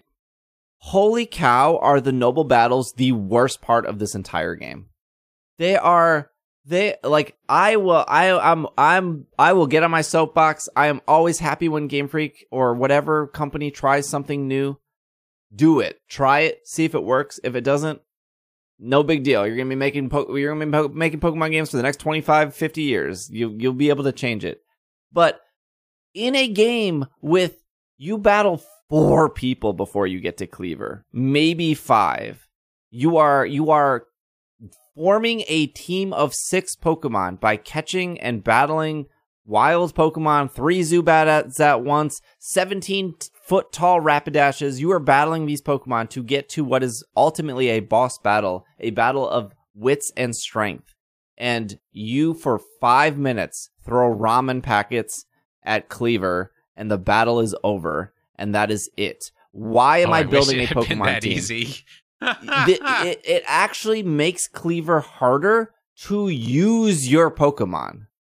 It slows down the battle in a way where you're like, why am I even doing this? It would have been faster for me to continue throwing ramen packets around the corner. Like, it is. And the second noble, which I will not spoil who that is, it is the same thing, except there's no tree to hide behind. I was like, maybe the second noble battle will be better. Nope, you're still throwing ramen packets. Nope, you're still dodging. Wait till you get to the third. And I don't know if the second one broke for me, but all the nobles have a yellow bar, and the bar is broken into 4 categories. And when I got the second noble to the 75%, it said they are stunned throughout your Pokemon. And I was like, okay. And I went to do that, and then they were no longer stunned. And you got to get it out quick. Yeah, and I couldn't do it. Short window. And there's footage of this. The entire rest of the battle, they did not ask me to throw out my Pokemon. I ramened them from start to finish. I asked myself, why do I have a team of Pokemon? Because, but also the thing that they didn't, when they first showed, like in the trailer, the throwing the packets at Cleavor, they left out that you don't get to throw out your Pokemon until it hits the tree. That's what triggers for you to throw out your Pokemon. No, and mechanically, I know why you throw out your Pokemon. No, thematically, not the why do I the have when. a team? I mean, I lost to Cleaver. I don't know if you did, but Cleaver killed me. And one thing I do greatly appreciate is that they gave you the option to either restart the battle completely from the beginning or from where you left off. So they're basically acknowledging that, hey, this is a story point, not a gate. Well, there was some accessibility concerns of like... There are. Like, both the noble battles are very dexterity / roll / dodge, and you can't just Pokemon battle them. You have to aim and throw and roll and dodge. I mean, I will say that the window for throwing your Pokemon out is too short. I don't think it's worthless because... It's worthless to throw your Pokemon. Don't do it. It takes more time. Just keep throwing ramen. It's faster. I mean, time-wise, but do your Pokemon get experience if you don't include them in the battle? What does it matter? You're not using them for the next noble battle. You're going to throw more ramen at them. Oh, but I still got to level up my Pokemon. In all three, it has been worthwhile for me to battle because the bar goes down very far. Yeah. Oh, it definitely accelerates it. Definitely. Absolutely. I bet if you put side by side, just ramening them and ramen Pokemon, just ramening them is faster. 100%. Anything to get me out of the dodge cycle, I am taking. Yes, agreed. Anything to get me out of the dodge cycle, I am 100% taking that. Especially the third one got me to an anger point that I rarely get to. Here's the thing, though.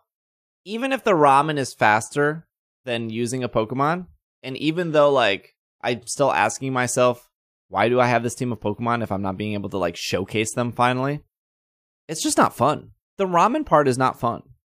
Like dodging around Cleaver or dodging around the second noble. When you go from what I said earlier of like, I can like whip Pokeballs at Bidoofs, I can jump on a Stantler, I can jump over a Snorlax, I can go farm a bunch of these trees and like peg the back of Mr. Mime with a Pokeball in the back of his head and it feels real good and it's real great and it shakes. Like the fluidity and it's just fun. It just feels good, looks good. Everything about that is fun. Running around a tree, throwing ramen packets at Cleaver? I think that is as fun as any dumb Zelda boss where you just have to like learn the trick to get the boss. I can see the comparison, but it's just... But the difference between Zelda and this game is I've been training these 6 Pokemon. They're on my team. I've been like leveling them up. If I was one of you two, I probably would have taught them new moves. And I don't really get to showcase them at all.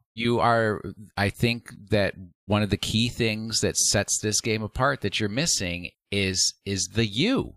That you are they are judging you. You are part of it's not this weird world where you and I having a disagreement, but our Pokemon are gonna fight it out. Yeah. I don't know if this happened to you, but I was in a regular Pokemon battle and for some reason not paying attention, walking around, got between Geodude and Cyndaquil. Guess what? Geodude knocked me on my butt. Yeah, I can get hit during a Pokemon battle. I think that is cool. I definitely think that is cool. That is what these noble battles are saying, is you are in this world as well. You have to be a functional part of the world. It's not just your Pokemon. I think story-wise and thematically, the noble Pokemon battles are interesting. I think, however, doing them grinds the game to a halt in a way, because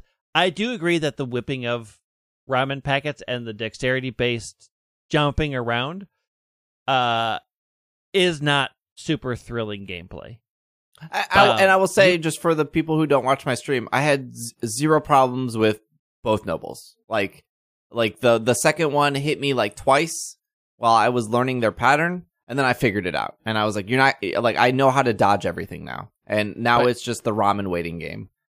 Keep in mind, you can do as much as you want before doing a noble Pokemon. Oh, it's not like I did. Everything stops until you do this. Yes, but there are gates to open. Here's the thing. Everything is more fun than doing that noble Pokemon. But that's fine. It's a gate. You do the gate. You get past the gate. It is equivalent to, hey, everything in between every gym leader is great. The gym leaders are bad. Gym leaders are good. They are fun. They are something you prepare for. They're something that like signifies that I'm done with this area. They are something that like, what are they going to use? Who is their ace? What is their dialogue? Like, I still remember the first time I entered Clay's gym. Clay's not even that good of a gym leader, but I remember entering Clay's gym and going down and doing the puzzle and like being like, what Pokemon do you have? Holy cow, you have an Excadrill. Like I remember that. And what am I going to remember from Cleaver? That I like stood behind a tree and he kept running into the tree over and over because he couldn't figure out how to get around the tree, and I just ramen packaged him to like. Again, I'm glad they tried something new, but the weakest part of your game is like the gym leader part of like the tests of strength to move on to the next area. Like it has been more. I got more of a thrill and I had more enjoyment trying to take down a level 40 Parasect when I was level 25, and the Parasect killed 5 of my Pokemon. None of my Pokemon were above level 25. This Parasect was 40. I had it paralyzed. I was like, I'm going to die here, but I really want to catch this. I threw a heavy ball. It broke out. It was fully paralyzed. It gave me one more opportunity to throw another heavy ball because the Parasect had like 2 HP, and I caught it. And it felt incredible to do that. And I've heard that experience from other people where catching alpha Pokemon feel just as good as catching a shiny Pokemon.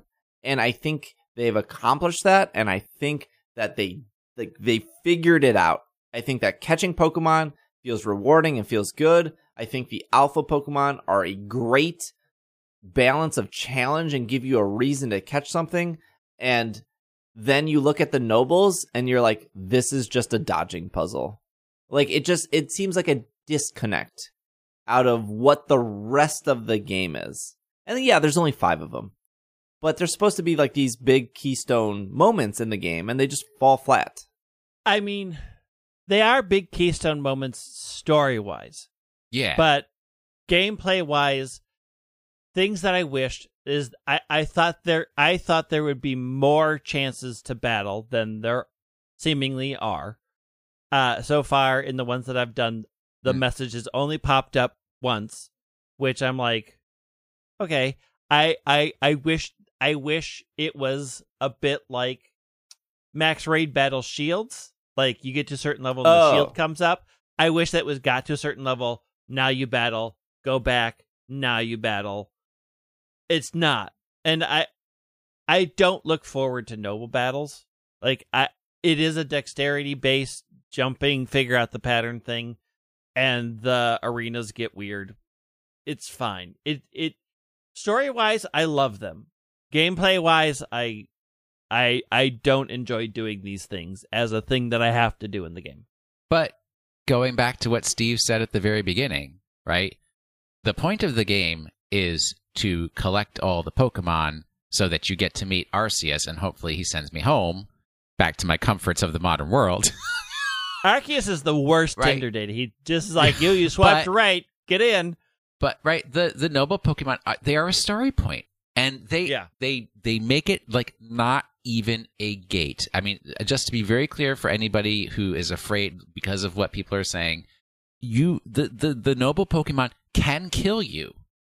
And you literally get the option of start where I left off. So if you had thrown enough ramen packets to get it to, like, half rage, you start up your full health again, and it's at half rage. Yeah. So you just keep knocking it. So it's like it is a story. Well, if they didn't do that, people would quit the game. Correct. And it's like, but it's not the key to, like, it's not key gameplay. It's like, this is what Pearl Clan cares about. I The only thing is I wish it was more exciting. I wish there were more chances in the noble battles to actually battle with my Pokemon.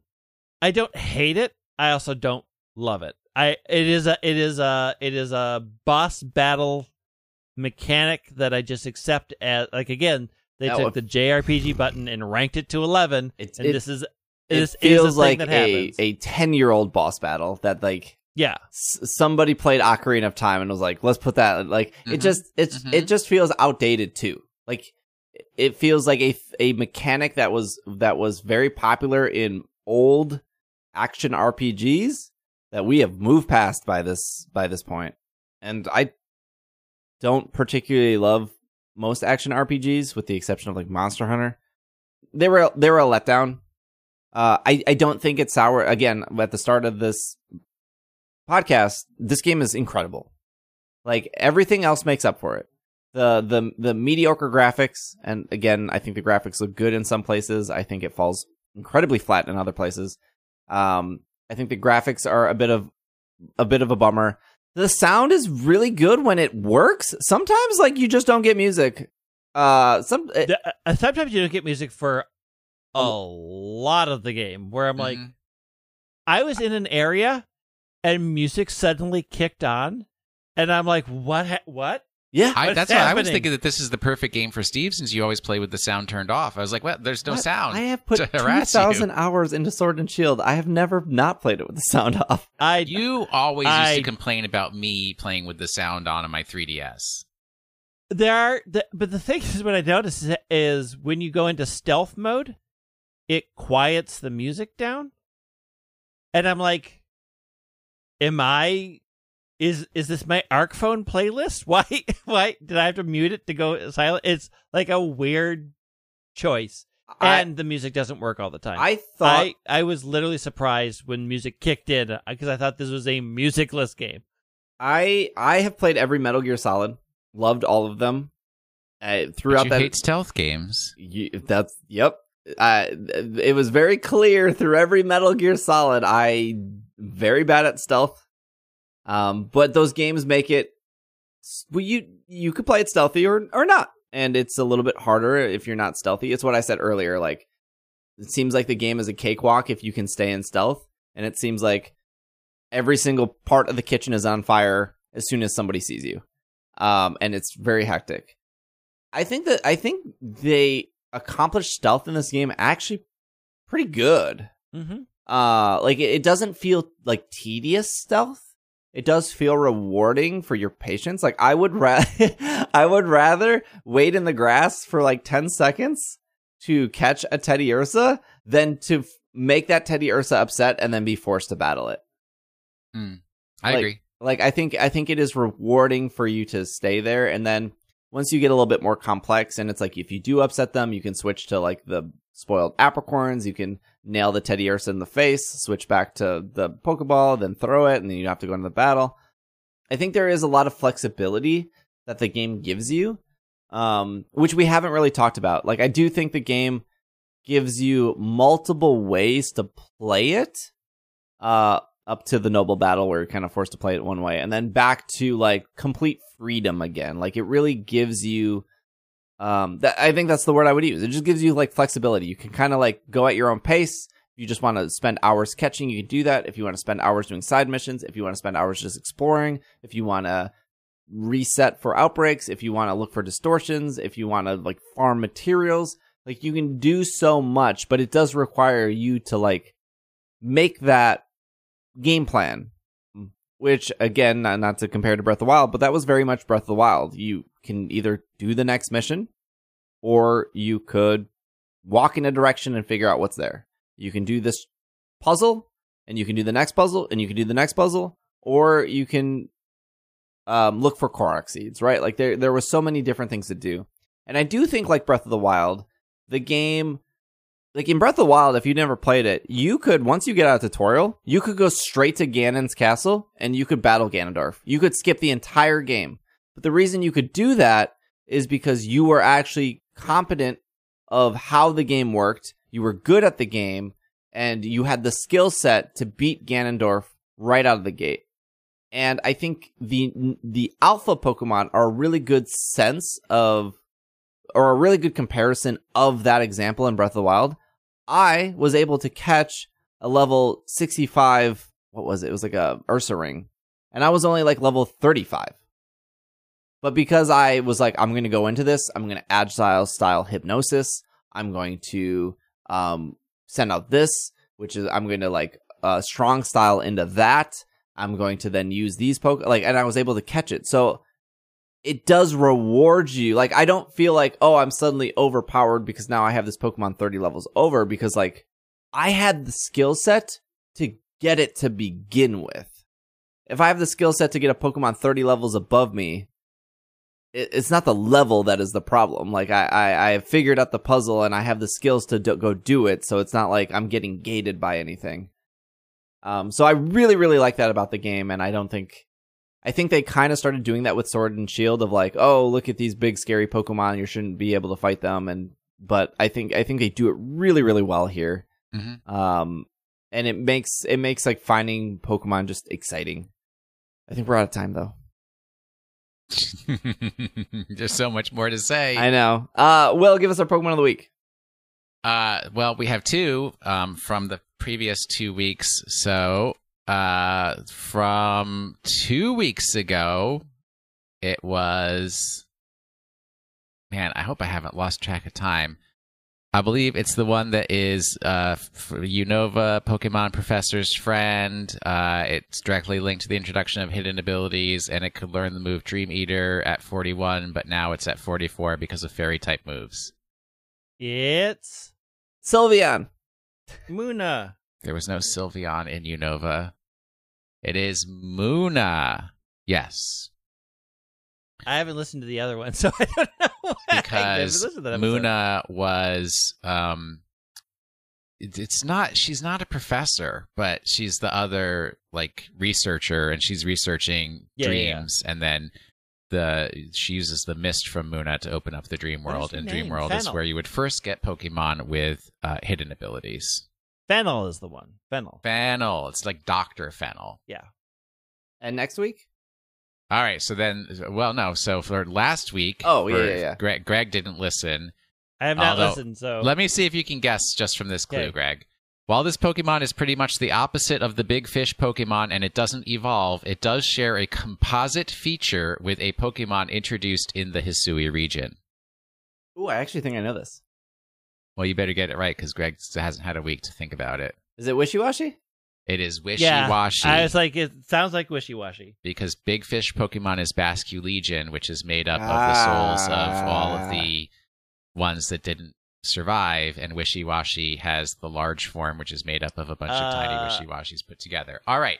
Munna Shuffle, great. Munna Shuffle, Shiny, also great. What's next week? All right, next week's. This Pokemon, whose pre-evolution had to be brought the farthest across the Poke-Earth to arrive in Hisui, has a new form that now has a type weakness to its compatriot that it originally was strong against. Okay, that's our episode. We covered a lot and very little in 2 hours, so hopefully you enjoyed it. Hey, if you're watching on YouTube, feel free to hit that like button, hit that subscribe button. Leave a comment below of your favorite part of the game and your least favorite part of the game. That would be great. I would love to hear. I have heard from other people they don't like the noble stuff. I've heard from people they love the alpha stuff. That's how I feel. I've heard for some people that they are ignoring all the side missions. I heard some people love the story. Some people are ignoring it. I want to know what you think. So if you're watching on YouTube, leave that comment below. Your absolute favorite thing about the game, your least favorite thing about the game. Obviously, if you're a Patreon supporter or if you're in our Discord, we already get your opinions there. But we will have another episode midweek, probably talking about like middle impressions. I would consider this like first impressions of the game, and then we'll have a bonus episode for like middle impressions, and then probably next week we'll have a bonus episode for like final impressions. So instead of doing like 5 podcasts in a row, I think we're just gonna do like 2 more like pretty meaty podcasts for y'all. where it's like another 2-hour show. So you're just getting like bonus content this week. If you are a Patreon supporter, Irene has been playing through the game, so we're going to do a bonus Patreon episode with her, so you can hear her thoughts and stuff. So just me and her. It'll mostly be her sharing her thoughts on this kind of game compared to stuff. So that'll be bonus for patrons. I know we kind of missed a bonus episode this month, so we'll make it up with now that Legends out, we'll be able to make that up for going into February. So thank you to anyone who supports on Patreon. Will is at Washing the Sink. Greg is at The White Wing. I'm at Dragging a Lake. You can follow the Not the. There's no the. Oh, sorry. White Wing. Thy White Wing, as Arceus would say. We will be back later this week, and then we will be back next Monday. If you want to follow on socials, PKMNCST, pretty much on all socials. I will be streaming Monday, Tuesday on Twitch, taking off on Wednesday, and then we'll be back Thursday, Friday to do some more streaming. So hopefully I'll get this game done. I'm just having so much fun with it. So thank you for listening. We'll see you guys next week. This has been another episode of the Pokemon Podcast, and we are super effective, super hungry. We've been going long, and I haven't eaten breakfast yet.